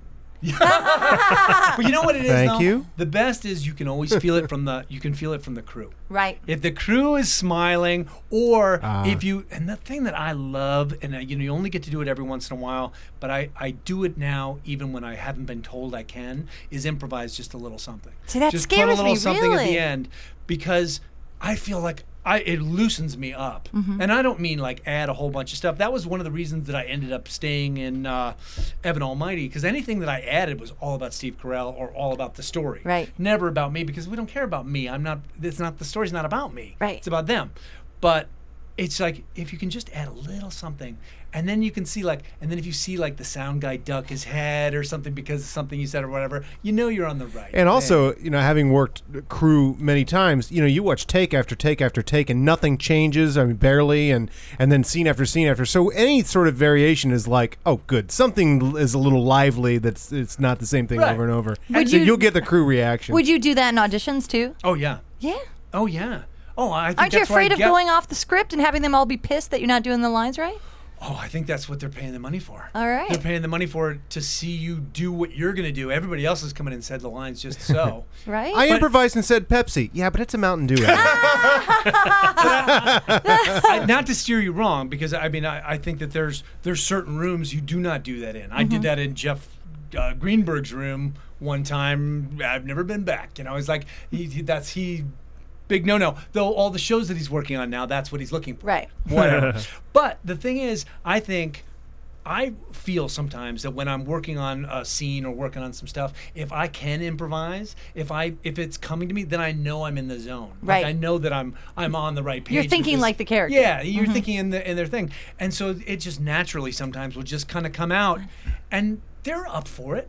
You know what I find too is that the people that are like the more upper level casting directors, they're like, do whatever you want. Because they want you to be good. They want you to do be whatever you brilliant. want, and also they've seen the lines, they know the jokes, they know whatever, and they just want you to do whatever makes you comfortable. And then you go to other places where they're like, you know, this is a hit show. this is whatever it is. And then then they don't want you to do anything, and they're like, we want you to stand, don't sit, whatever. And they got all their rules, but it's like, that's not conducive. They should just let the people do whatever they're going to do so that they can get the best performance out of them. That's like Denise Chayman and the guy at HBO. They're loosey-goosey. They're ready to play, and they're good. Yeah. By day I play a mild-mannered ad man, and we make commercials. You do a Named lot of Bart. He does. As a Bart. couple. Yes, as Bart. As Bart. He does comedy as Lee. Goes into a phone booth. Bart, he does his real job. So I wanted to ask you questions about what is that set like, and how is it different than either a film and television? Because the directors that we sometimes hire, in the attitude and the ego of both the creative directors and the directors on commercials, to me seems so out of line for what they're doing. Like they're not reinventing the wheel with this Coke commercial. It's unbelievable. It's unbelievable, but they're getting a taste of what they imagine that they're making a movie. Also, the amount of money that they're spending is ridiculous. Yeah, we do spend quite a bit. I mean, we're talking so much money. But the thing is that I used to always kind of like be like, I'm doing this commercial, or I did this commercial. I always kind of looked at it as like, And then I started to realize a couple years ago, I was like, this is my thing. I get to do whatever I want, and and I started to have so much more fun doing commercials, and then also auditioning for commercials. I don't even think about it. You just go in there and goof around. Really? Yeah, and it's so much more fun. Right? And so I enjoy the whole process. I mean, it's like, I love all the people that I get to see at the auditions. Yeah, you get to see all the people look like your same type. I've known them for 20 years. Right? And you talk about their kids and your thing. And Are you going to the ESPN promo audition tomorrow down at Ocean Park Casting? I'm not. Awesome. I got a shot. Do you ever teach workshops? I love everything you're saying. I'd love to hear more. I taught improv for 20-some years, like at the Improv Olympic, and then Second City, and then out here at the Improv Olympic, and then I started teaching it to MBAs. Which I really found great. Like at Duke University. MBAs. MBAs. Yeah, okay. Like we did some work for one of those type videos that they used to. Yeah, that's different. Those are for case studies. Oh, those are case studies? Okay. But this was more for these people are going to be working in groups. They've got to work together. They've got to listen to each other. And so you're teaching them and you're teaching them how to work together and how to build each Yeah, right. Same people, but a better lesson. But I loved that actually because I got paid so much more. No. I loved it because they cared about the process. Right. They had no thought of getting up. Of course, it was always the one guy who's like, Pete, do you think I should go to L.A.? Because at one time he told Jason Sudeikis that he should do it. He's the only one that he's told. Jason But then there was other people, though, that always wanted to challenge me. They wanted me to they're like, Pete, you and I, let's do a scene. Because they're like ape-type personalities that really want to and they're kind of aggressive. And they're like, Pete, let's do a scene. I want to just see where I stand with you. And I'm like, you don't get it, do you? It's not about competition. My whole goal is to make you look good. Yeah. So you're going to be awesome. Yep. Because I'm going to make you look good. Yeah. Because I'm awesome, you're awesome. But it's all about that. It's all about taking care of the other person. Paul and I love Scott Adset, and he can make anyone look amazing. When he's my on God. stage, he's Same amazing. thing with Neil Flynn. Neil Flynn. Neil Flynn can work with the best guys, and he can work with a beginner, and because he just makes it all about them, and he just listens. My imitation has always been of Neil Flynn. Is Neil Flynn always comes out and he goes, 2 things. And then he'll say the first thing that he thought of, like when he was standing in the background or whatever. And then when people are laughing, he comes up with the second thing. So the second thing is very fresh. Yeah, so it's always a little bit off, like it's a little bit like crazy, like about howler monkeys or something like that. But it's he totally throws himself in the zone of discovery. Right. He puts himself in a situation where I'm going to have to come up with that second thing. I mean, maybe he doesn't do that, but that's the way it's always been. And I've seen him do all kinds of things. I find that with Colin Mockery on Whose Line Is It Anyway? When that dude opens his mouth, you can see he has no clue how that sentence is going to starting the end. sentence. He's just and then he's... he gets as surprised as anybody else as what sentence he's going to say. Well, that's so refreshing. And that's what I think is honestly so sad about Robin Williams passing is because I think I started to take Robin Williams for granted. It's just like, he's always going to be hilarious. He's always going to do that thing. He's always going to think. But then you watch, and he was just turning on a faucet, and creativity just poured out of him. And, on my best day, I can get the faucet to turn on. But there'll be times where you're just like, and I run out of gas completely, and I have no idea what I'm going to say, or I mess up a sentence or whatever. And he just would go. The trust that he trusted himself like that was just amazing. But by the way, the Billy Crystal tribute, what award ceremony was that during? The Emmys. It was the Emmys.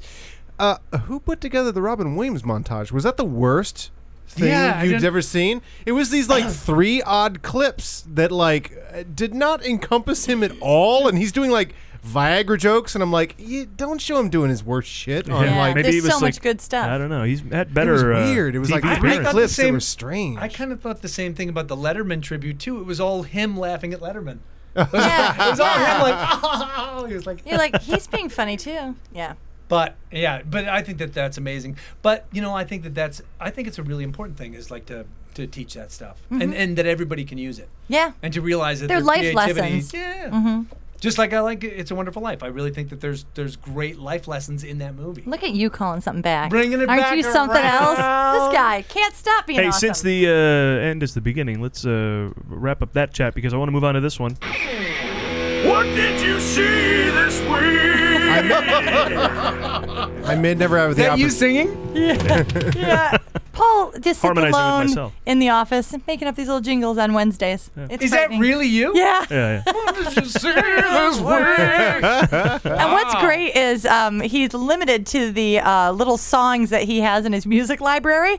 So he'll have to like listen to it and then sing in whatever key they're doing it in. So because he records it separately, so I'll hear him and they're listening, and then all of a sudden it'll get quiet. Then what did you say? That's like garage band guitar riff. Right? Yeah, You're just that's all what you it got is. to harmonize He's to. like, what can I sing?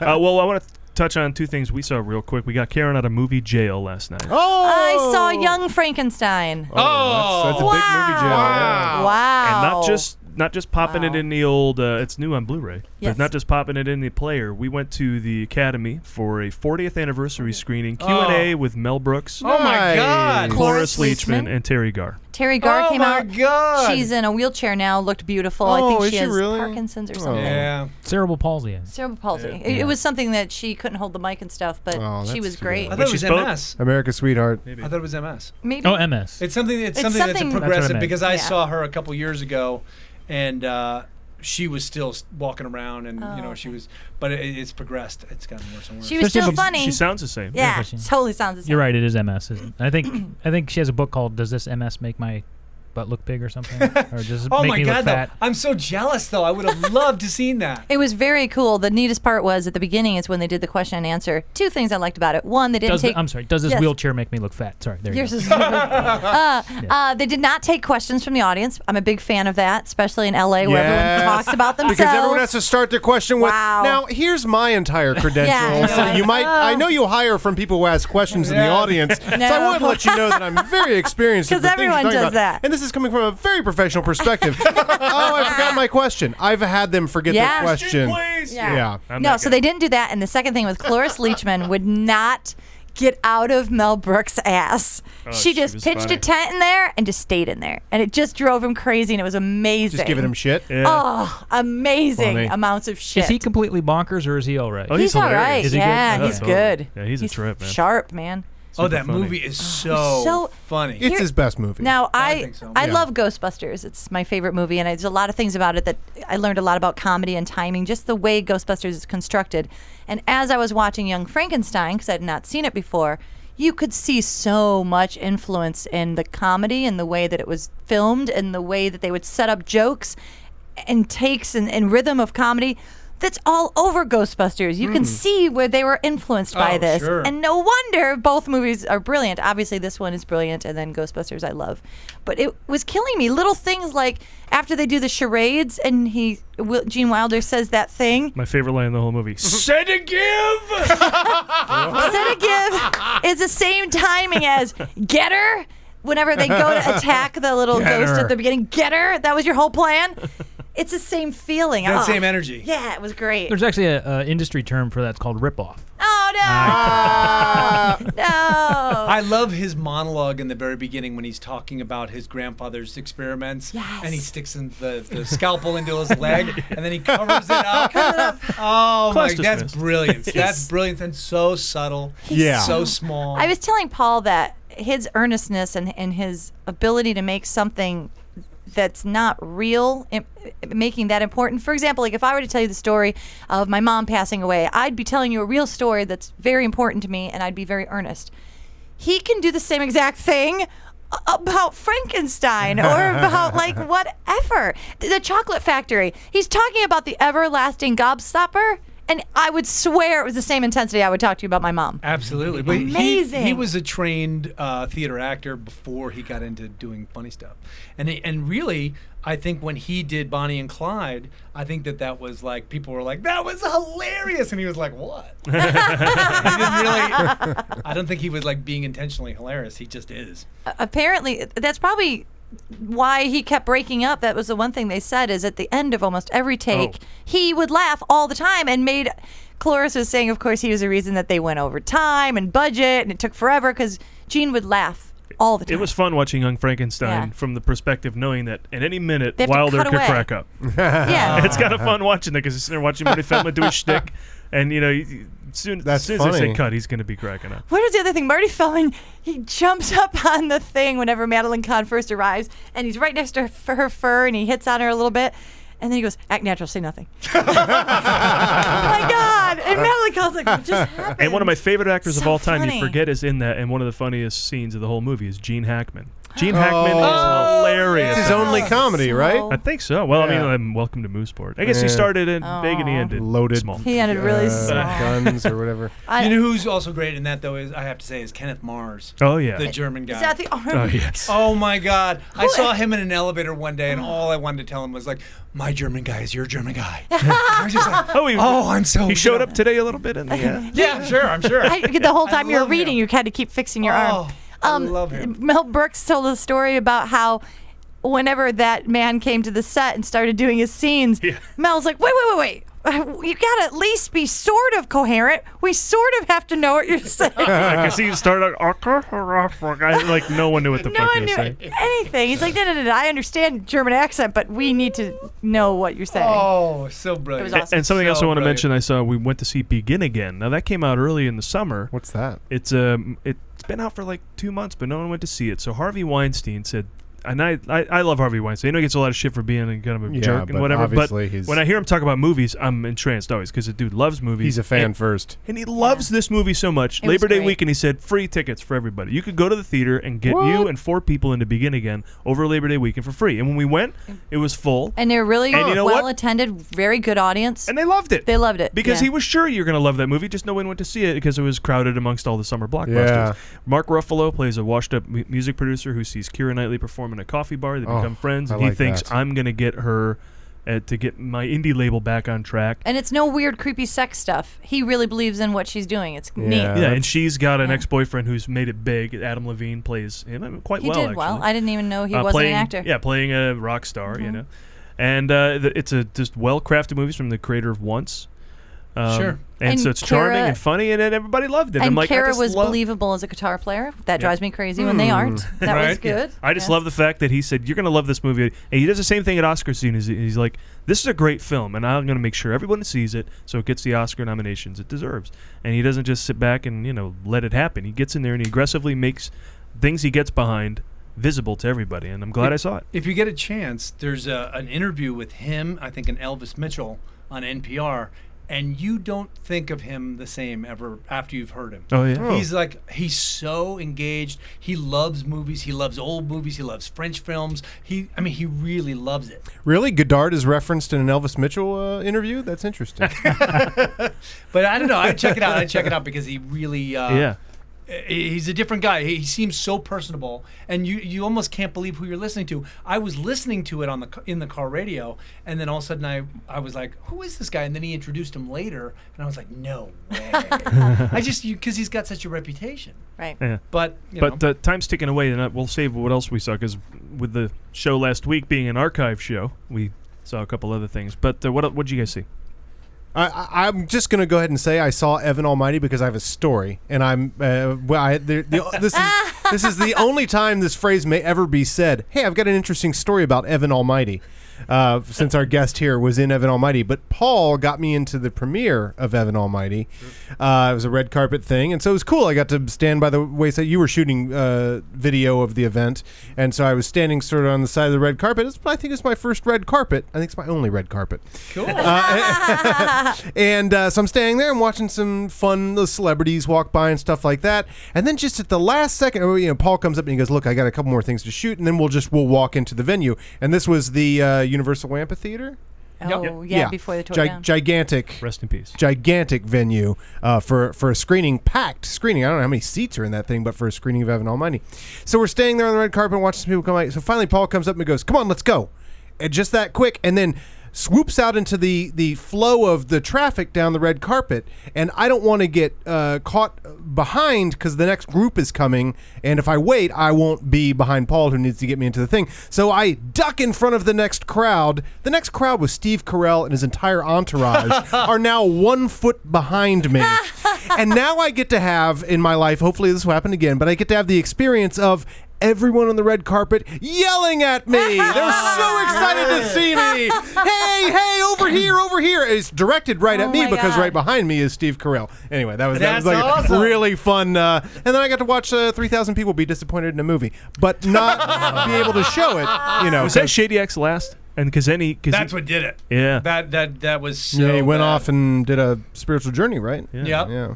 But it was he spent so much money on that movie, and like I said, it just took a lot longer than it probably needed to. They probably could have stepped it up a little bit, but I watched it. It was like a Sunday school lesson. It didn't. I mean, Steve was very funny. I thought Steve was hilarious, with the animals and all that kind of stuff. But other than that, Wanda Sykes was kind of funny with the one-liners and stuff here and there. Yeah, Wanda was actually really funny too. She really kind of saved it. Yeah. She kind of gave it a little sparks of energy. But I've always said, and I can't prove it or whatever, but sometimes you'll see a movie with a big $20,000 joke. And I always say beware any joke in a movie that costs $20,000. It usually never quite, so all the animals and stuff is thrown in there to try and get extra laugh and stuff like that.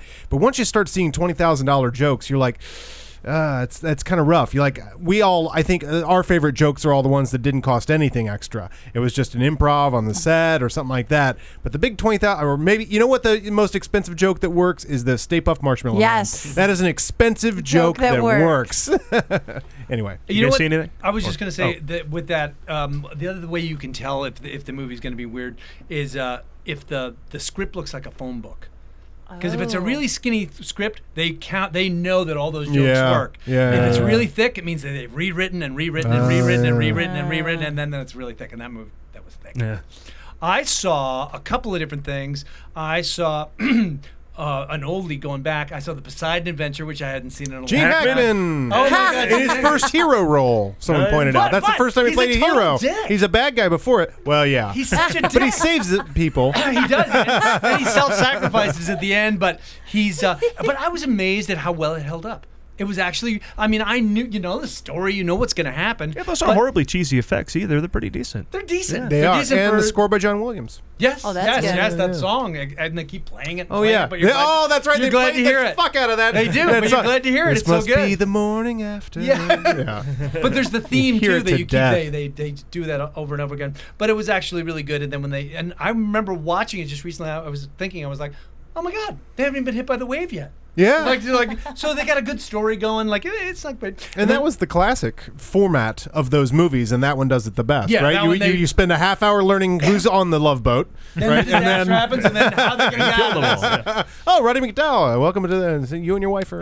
We will not be seeing much of you. And then the other one I saw was Chef, Jon Favreau's. Shaft. Oh wait, no, I keep Chef. hearing that's Sorry. brilliant. Everyone says that's great. Did you like it? That was good. No, it was all good. right. No, it was good. There you go. I didn't. All right. I actually thought it was. I thought it was really good. It really did. I always worked in kitchens when I was a kid. That was my summer job. Instead of being a waiter, I always worked in kitchens, and I think he nailed that part of it. I think he really got that. I thought the story was good, but it just it was cute and it was really good. But then there was loopholes that were just really weak. Like his wife was Sophia Vergara. Yeah, Vergara. And she was Coppola. really rich, and she was his ex-wife, but then she totally helped him out and got him his food truck and spent all this money. And then she kind of becomes his love interest, but not really. And it was just like you didn't really know what does she do for a living? And then her ex-husband helped, not him. It was just confusing. Well, he pulled the Sandler there, right? I mean, we all agree that if you're directing that movie, you make Sofia Vergara your wife. You have the hot wife, yeah. Your girlfriend. But I thought she could have been better used as either his ex-wife, and so she played that role of giving him grief and being, making his life harder, or that she's his love interest where, wait, are we going to get back together again? But it just was confusing. Instead, she was his Deus Ex. Yeah! Nailed it. Thank you, college. Thank you, college. That was excellent, dude. So what you're saying is that they kind of really, he really really kind of nailed the kind of perfunctories of what it's like to work in a kitchen, right? I mean, like the basics. Because I've read reviews where they don't even mention the costumes. That's for you, Adam. Ed Woodruff. Lee, what was on TBS?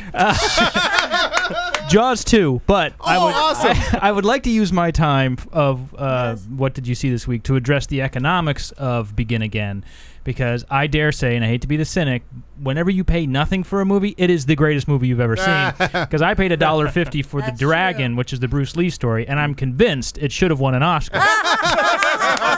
But is that the Forest Fair Mall? Yeah, exactly. I'm pretty sure $1.50 had a lot to do with that. So. This is coming from Bart side of Lee right now. Oh, okay. Definitely Bart saw Dragon. Yes. Bart saw that a while ago. All right, well, let's end the show with the piece to resist the Reese's Pieces. Karen's birthday. Celebrating the birthdays of those who make the movies. Here we go. Let's start off our birthdays this week by wishing a very happy birthday to one of my favorite actors, Mr. Colin Firth. Oh. Colin turns 54 years old today, but he can play anywhere from a straight man I want to bang to a gay man I still want to bang.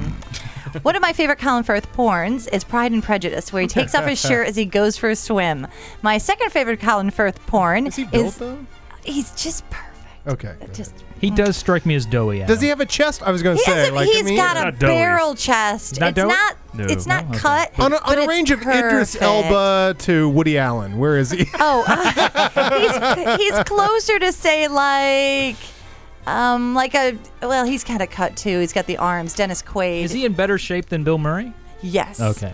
I'll give you that. All right. Sorry. But my second, that's like a porn to me. If I just want to watch something that makes me just get excited, just a little of that. Hey, it made Helen Fielding create a whole character. That lake scene from Bride and Prejudice create a whole character in Bridget Jones' Diary. Bride and Jude Pruitt. So I'm not the only one that's been watching that alone late at night. But my second favorite Colin Firth porn is The King's Speech, which he won an Oscar for Best Actor. Here he is whispering sweet nothings.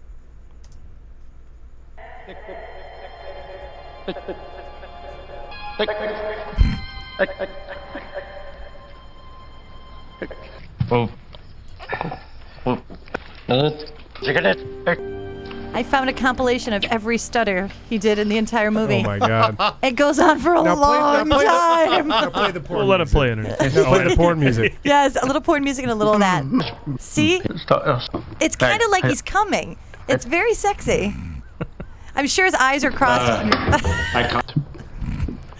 See, no talking. Isn't he good? He's very good. Shut up. So I'm looking, now get this. He's going to be opening in a movie called Kingsman, The Secret Service in 2015, where he plays a veteran Secret Service agent. Oh, yeah. Yeah. And he's based on a comic book. Oh, is it? Mm-hmm. Oh, that's even better. From the writer of Wanted. So, based on a comic book, Colin Firth, Tuxedo Gun. Yeah. I'm going to be watching that movie alone as well, I have a feeling. Now let's move on and wish a happy birthday to another one of my guilty pleasures and star of Dolphin Tale 2, Mr. Harry Connick Jr., who turns 46, but he can play anywhere from a mellow-voiced jazz singer to, sure, I'll be in that movie. One of his big breaks came when he scored a very famous movie. He did the soundtrack, and it went multi-platinum. And I ask you, movie guys, what I know this movie? Do you know what movie it was? Copycat. No. Sorry. Close. The Holly Hunter Sigourney Weaver. I know it from the roommate that enjoyed that soundtrack every day. Really? Do you know any of the songs off of it? Can you? No, I earlier? just know. I mean, I would recognize it if you played it. I can tell you, that's from it had to be you. Well, that was a cover. Yeah. Do you Sure. remember any of the originals? No. Harry Met Sally. When Harry Met Sally. Yeah, that's it. That was the one, right? Wink and a smile? No, Something I was. It was thinking Harry of. Met Sally, right? I think so. Yeah. I'm sorry. I blew I didn't it. look up I in blew that. it. That's okay. Was it? What? I Is that what you actually, sometimes when I do birthdays, I like to do a game where I look up what movies they turn down because it's kind of fun to go. And then that turned down movie, Sleepless in Seattle. They turned something down. Then he went on to be a big star. I know the answer. I know the answer. And the movie he turned down was. Oh, I thought you were going to say he never turned down a That's movie. the answer.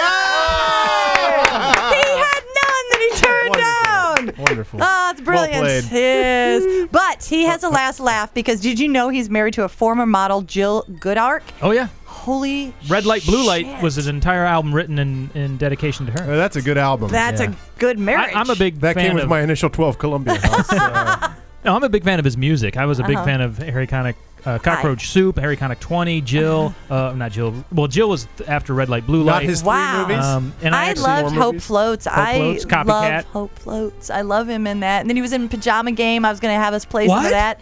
He was in Pajama Game, yeah. On Broadway. On Broadway, he did this really cool version of Fernando's Hideaway because he can play the piano. Yeah. So instead of just dancing, he was like making love to a woman on the piano while he was playing it. Little Man Tate. Very good. My Little friend Man Tate. Shot at Miami University. Memphis Belle.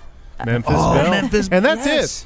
And that's it. And lastly, let's wish a happy birthday to Tom Hardy, who also, well, he turns 36, but can play anywhere from a gay hoodlum handsome Bob in the Guy Ritchie film Rock and Rolla to the iconic Mad Max and Mad Max Fury to be released next year. And maybe Bane in between there somewhere. Just in between. I'm just saying that's how you get to Mad Max. Oh, you I go see. by way of Bane. From to from. Earlier this year, we enjoyed being one of the first people to see that one location masterpiece, Lock, at the Phoenix Film Festival that starred Mr. Tom Hardy. Now, because things always come back to Colin Firth, can you tell me what movie both of my birthday boys were in this week? So Colin Firth was in this movie, and so was Tom Hardy.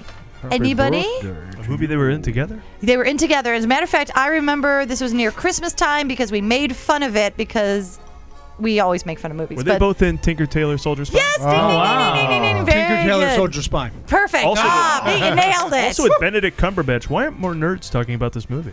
I know, right? Yeah. It's got all those guys in it. And this is something else that made me just very excited. So we know that Colin Firth was Mr. Darcy in Pride and Prejudice. We do. We do. We know that for sure now, and I'm thinking about it. I'm getting flush. Well, also, this is what's so crazy is Tom Hardy, they did that one in like 1999 or something when Colin Firth was in it, 95 maybe. They redid it again, and Joe Wright did an adaptation, and he almost played, Tom Hardy almost played Mr. Darcy, which would have been really sexy to They watch, went with too. Angus McFadden. Or Yes, somebody like they went that. with somebody else. Lame. And Lee, Yes, you know Karen? how much I love it when celebrities sing. Yes, people ask me, tell me 2 things about Karen Volpe. Yes, They ask me what? this all the time. The first thing I tell them Yeah. is Colin Firth. Yes, that's the right thing to say. Second thing I tell them is she loves when celebrities sing. I do. And so you're in for a treat this week because not only do I have Tom Hardy singing, Oh, boy. but if you do not know this is going to Singing be is exciting. Bane, please. He's singing Elton John songs as Bane because he's been No. tapped to portray Elton John in the new biopic. So here we are. Someone I think did this, but Tom Hardy's singing Elton John as Bane. It's going to be a touchdown, bringing me around again to find I'm not the man they think I am at home. Oh no, I'm a rocket. Wonderful. Burning out his fuse up here alone. Oh, wonderful. That's great. I don't know who did that, but we'll have to find We'll have to out. give Make them sure we credit. Give them Tip of credit the on hat. Facebook. Oh, Credit not to funny. YouTube. Yeah. Well, that wraps into the Movie Showcast, everybody. Follow us on Twitter at The Movie Guys, on Facebook at facebook.com/The Movie Guys, as well as YouTube, iTunes, SoundCloud, Instagram, all that shit. Thanks to Pete Gardner. Hey, thanks for having me. Lots of fun. Lots of fun. What can we plug now? What do you got? Even if it's like social media or whatever. Where can we? Just the Brink, the HBO show coming up. I don't know when that's gonna air, but it's we just started shooting it. Well, we'll all hear about it, I'm sure, Cool. because those are some big names headlining the thing. Oh, So yeah. When we hear about it, make sure you That's go the see one with Pete. Jack Black in it? Yeah. And, Yeah. yeah, okay, that's great. So And all right, cool. And thanks to Steve Schultz for his writing contributions to the show every week. And remember, you can find everything else that we are up to at themovieguys.net. Next week, we'll be back with more movies involving men. This is Men Month because Idris Elba is a real man. And I'm a real man. More of those movies coming up. So we'll see you then. Thanks for listening. Can you take us out to dolphin porn, please? No, just say goodnight. Oh, that was to so this. sexy. It's wonderful. Did you notice the squealing dolphins in the background, Adam? Yeah. Okay. Dolphin porn. That's what love I this. hear in my mind when I watch Colin Firth go into that pond. Squealing dolphins. Now do the outro. Everybody, thanks for listening. Winter needs to be paired with another female, and soon.